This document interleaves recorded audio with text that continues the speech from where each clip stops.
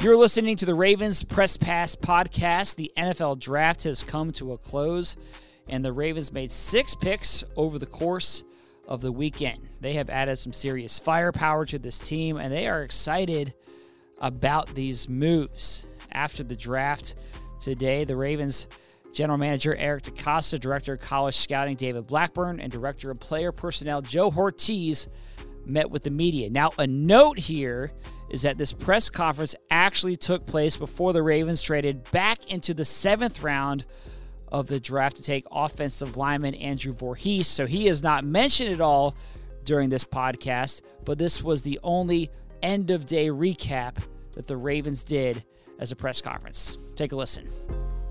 Thanks for coming. And, today was a good, solid day for us. Tried to, in the early part of the day, address the defense, which was our plan. In Tavius, I think we got a guy that plays very, very hard, big. You guys, when you see him, 6'6", 260, 60 pounds. Runs well, very, very physical, long reach. From a comparison standpoint, probably more like a guy like Zadarius Smith, that type of a player. Can kick inside, can play outside, physical.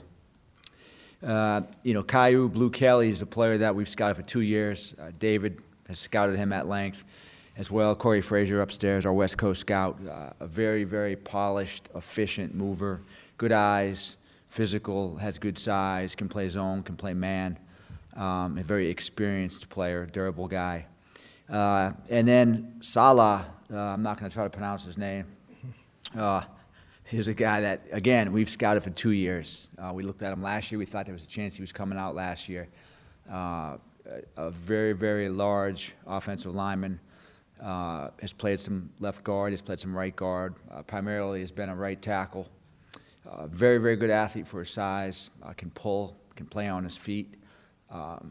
We look at him as a real strong developmental guy. A lot of upside potential. He's young, and he fits us very, very well. And in most cases, we're going to try to draft an offensive lineman every year if we can. We just think it's good. And you'd like to have that pipeline of guys every single year, the younger players. And Joe D does an amazing job developing offensive linemen for us. So very happy where we are right now. And, over the next couple of hours, we will continue to build the team. Questions? Eric, you can kind of talk about the emotions and significance from this whole week, from signing to Lamar to adding this draft class. It's been emotional. I mean, it's really started. I would say this month has really, a lot of work has gone into this month, starting with Odell and really going back to the owners' meetings. In March, it's been a whirlwind of different emotions, and we've worked very hard to get going. And I think at some point we started to build some momentum, which was nice. And here we are, and it's I think we would all say we're pretty tired, but it's a good tired. There's a bad tired and a good tired. This is a good tired, and I think we'll sleep well tomorrow, and we'll enjoy tomorrow with our families, all the coaches and scouts, and we'll get back to work on Monday. Eric, in terms of cornerback right now, do you feel like Marcus Peters is a guy that's still in your plans right now, veteran cornership in general? Yeah, so, as we've said, the roster's never set. And I think what you'll see is in the coming weeks, there's a lot of potential moves for us to make.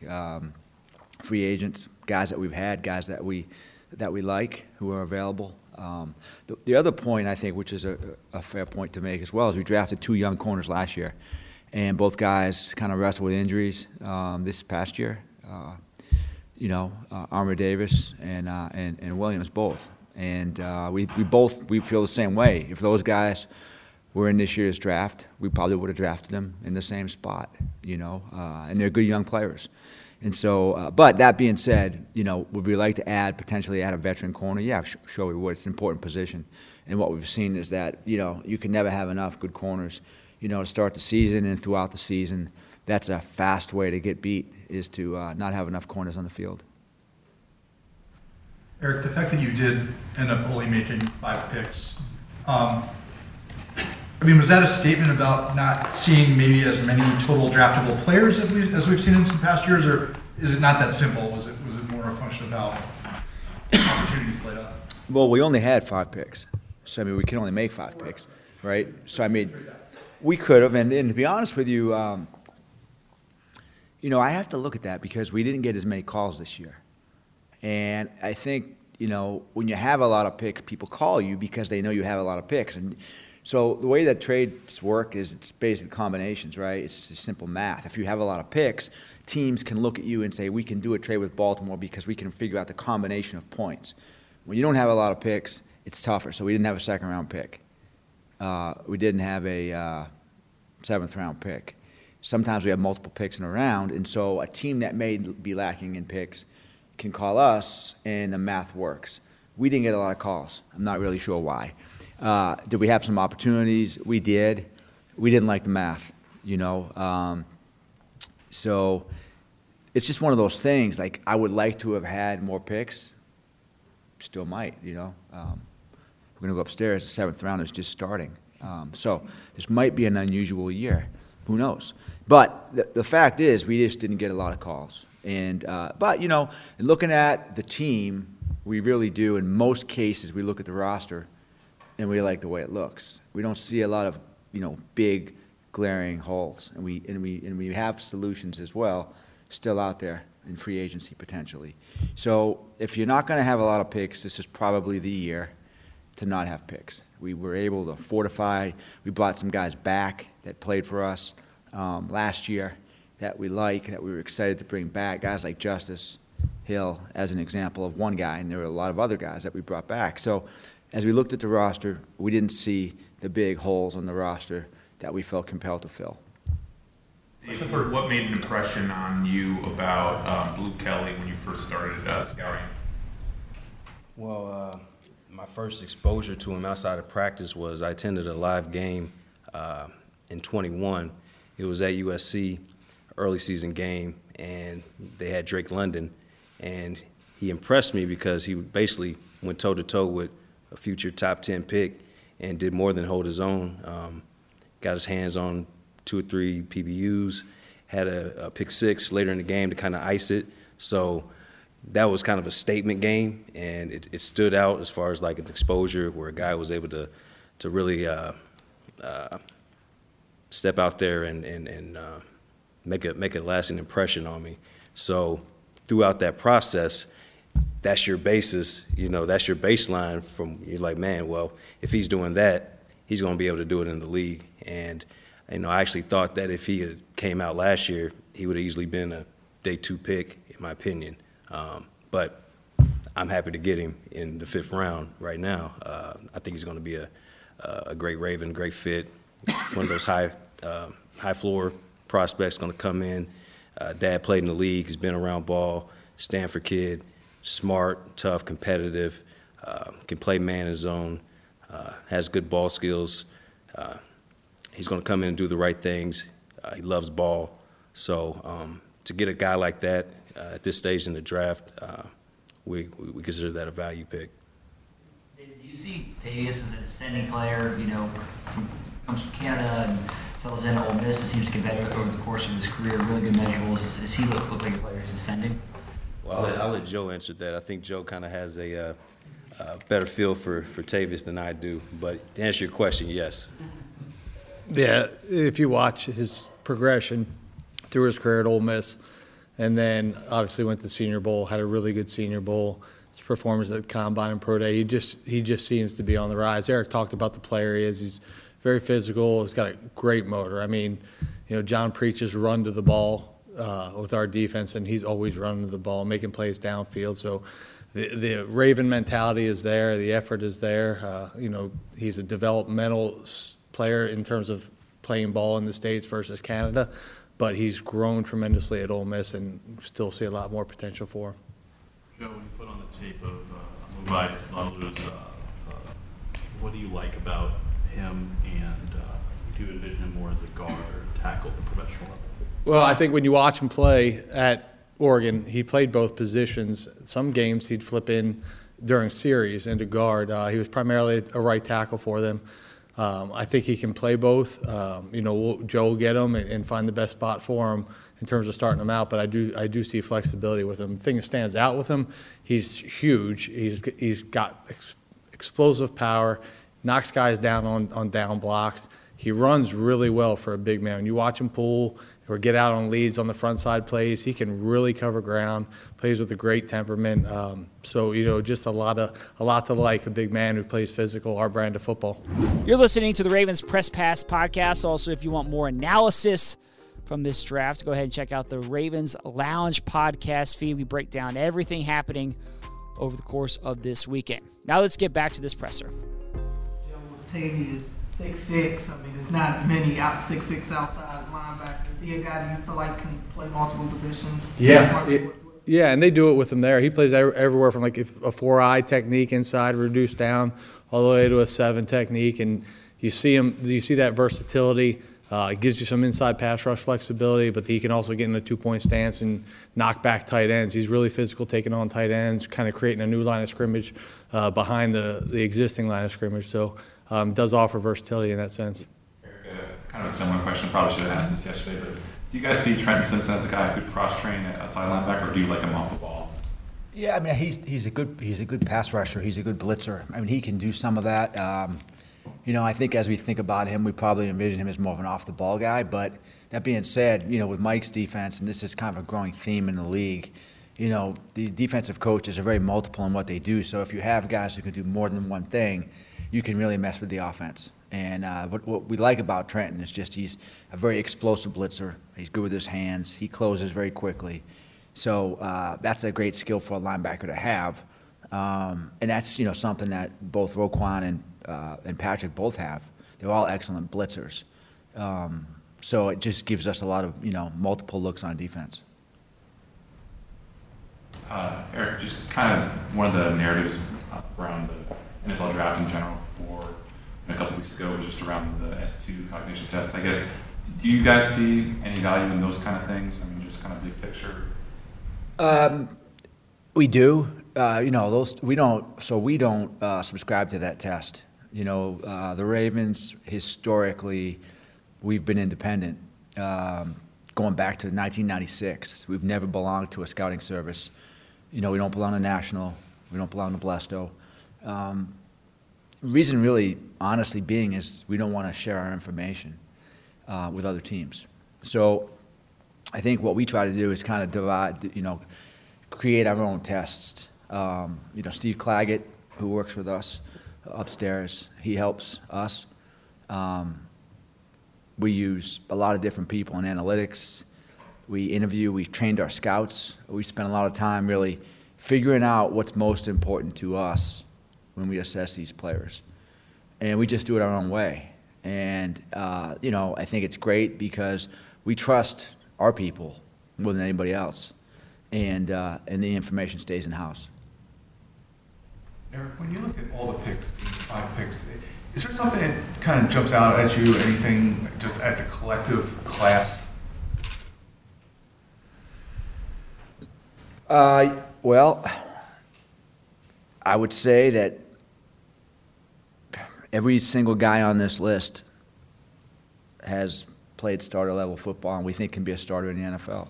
Our scouts, these players, the 5 of these players graded out very high. There were some years where you have a lot of picks and you sort of deviate a little bit from your sequence because you're trying to fill specific needs. I think that the mindset for me this year was just try not to worry as much about the needs and just draft the best guy that's there at every single pick. And we really, I think we did it. Like, honestly, I can't 100% say that we did it exactly, but I know it's pretty damn close. And the reason we might not have is because, for instance, we might have had an outside linebacker rated slightly higher than Caillou, but we did just taken an outside linebacker. So what we try to do with our sequence is that player may not be picked because we just took a player at that position. So, but in general, I think the thing I think about this class is at that pick, as I look at the sequence, every one of these guys was the highest rated guy on our board. Eric, in past years, you've talked about how it seems like there's years where the draft as a whole seems to have a similar board, and I'm just curious, did you find that feel like that was the case this year? I know coming into the draft, there were some analysts who felt like this was a very difficult draft to predict. How did the board fall in terms of your expectations of it? I would say that this year was a little bit unusual as you got into the second, third, and fourth round. There were some ebbs and flows and crazy picks. You know, I saw more volatility, low-rated guys being drafted high, guys outside our sequence. It had more of a 2007 type of draft feel. I think with just in general, you know, with the proliferation of mock drafts and the internet and social media and information sharing, that a lot of draft boards look pretty similar. You know, and that's why a lot of times when we're finished with the first round, second round, we see that there aren't a lot of players that we have in the top 64 still available at the end of those 2 rounds. Used to be different. This year was a little different, I would say, Joe. I don't know, but there seemed to be some different picks. I think this is a tough draft to evaluate. This was an unusual draft. We're still dealing with the ramifications of COVID in some ways. There's a lot of older players in this draft class.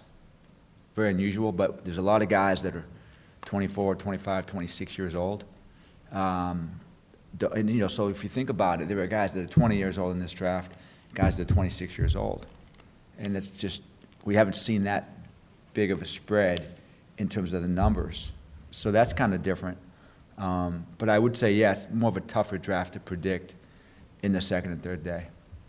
Eric, with NIL maybe taking away some, you know, undrafted guys who might be there, do you still see as big a potential to add, you know, down the line contributors and in previous years, or has that kind of changed the landscape? That's a great question, Jonas. I don't know how that's going to affect undrafted free agency.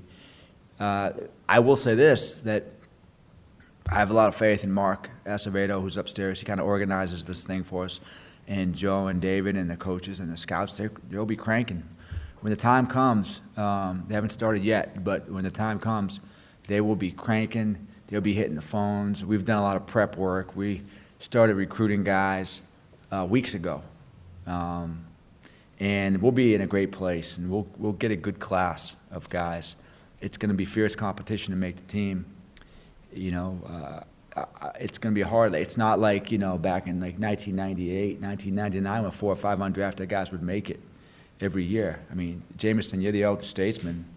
You know, you remember those days, the historian, remember those days when those guys, we had a lot of those guys make it. And now it's like maybe 1 guy or 2 guys a year, I think. So it is challenging, but we take a lot of pride in it, Jonas. I think, you know, we think we do it better than anybody else. I think probably other teams think that too. But we take a lot of pride in the way that we do it. Mark is highly organized in what he does, and our scouts and the coaches do an amazing job. And I do think we have an advantage this year because we've got some college coaches that we brought in. And with that is the recruiting aspect of the job, which is a big advantage.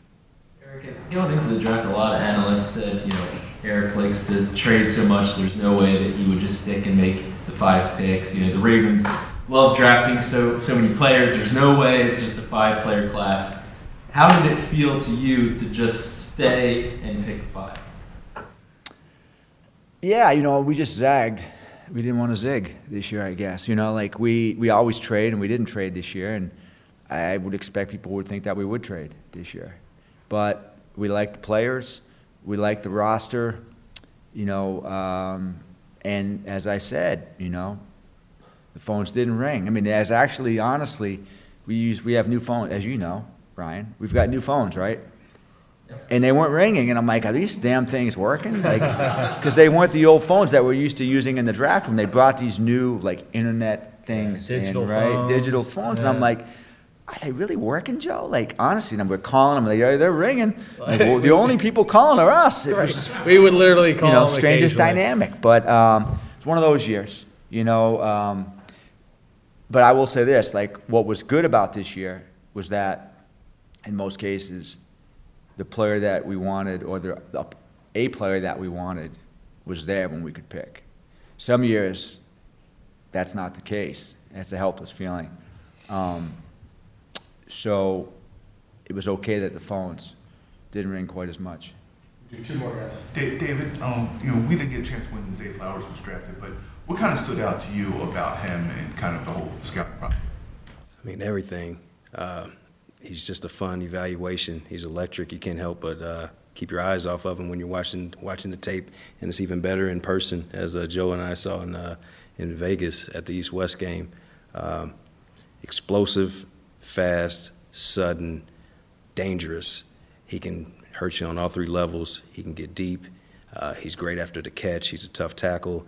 He's physical. He can play through contact. He can make more contested catches than most guys his size can make. He's very productive, and he doesn't shy away from the moment. And again, I think when you're 5'9", 180-something pounds, coming from a, shorter guy, you have to be wired a certain way to dominate, especially in the National Football League. You can't be meek, and he has that mentality. He's got that Raven mentality that we desire, and it shows on the field, and it's infectious, and you want that guy on your team, and we're extremely lucky to have him here, and we look forward to seeing him play on Sundays. Eric, a week ago, there were a lot of questions about what this team may look like going into the season. I know you guys aren't done, but with the Lamar signing and the draft now over, how do you feel about the view of this team going into this next season? I think we all feel pretty good, but we also understand and realize we have more work to do. So, we've got 4 or 5 months and whatever it is. And I remember last year being on the beach with my dad when we signed Justin Houston in July. So there's going to be opportunities along the way to sign players, and we'll do that if we can. If we have the opportunity and we have the resources to do it, and it exists, the potential, we'll do it. So the roster is going to look different than it does now. Hopefully, better, but it is going to look different. And we're going to keep building and building and building until we can build a team that can go as far as possible. All right. Thanks, guys. Thank you. Thanks. Thanks, guys. This is the Ravens Press Pass podcast, and there were lots of things happening over the course of the last few days. Every press conference that took place at the Castle and Owings Mills, and also the conference calls that the players did with the local media, all of those pressers live here in this feed, so go ahead and check them out. And if you want more analysis, then head over to the Lounge Podcast feed. Subscribe to both feeds and leave a rating and a review. Thanks for listening, and we'll be back with you again soon.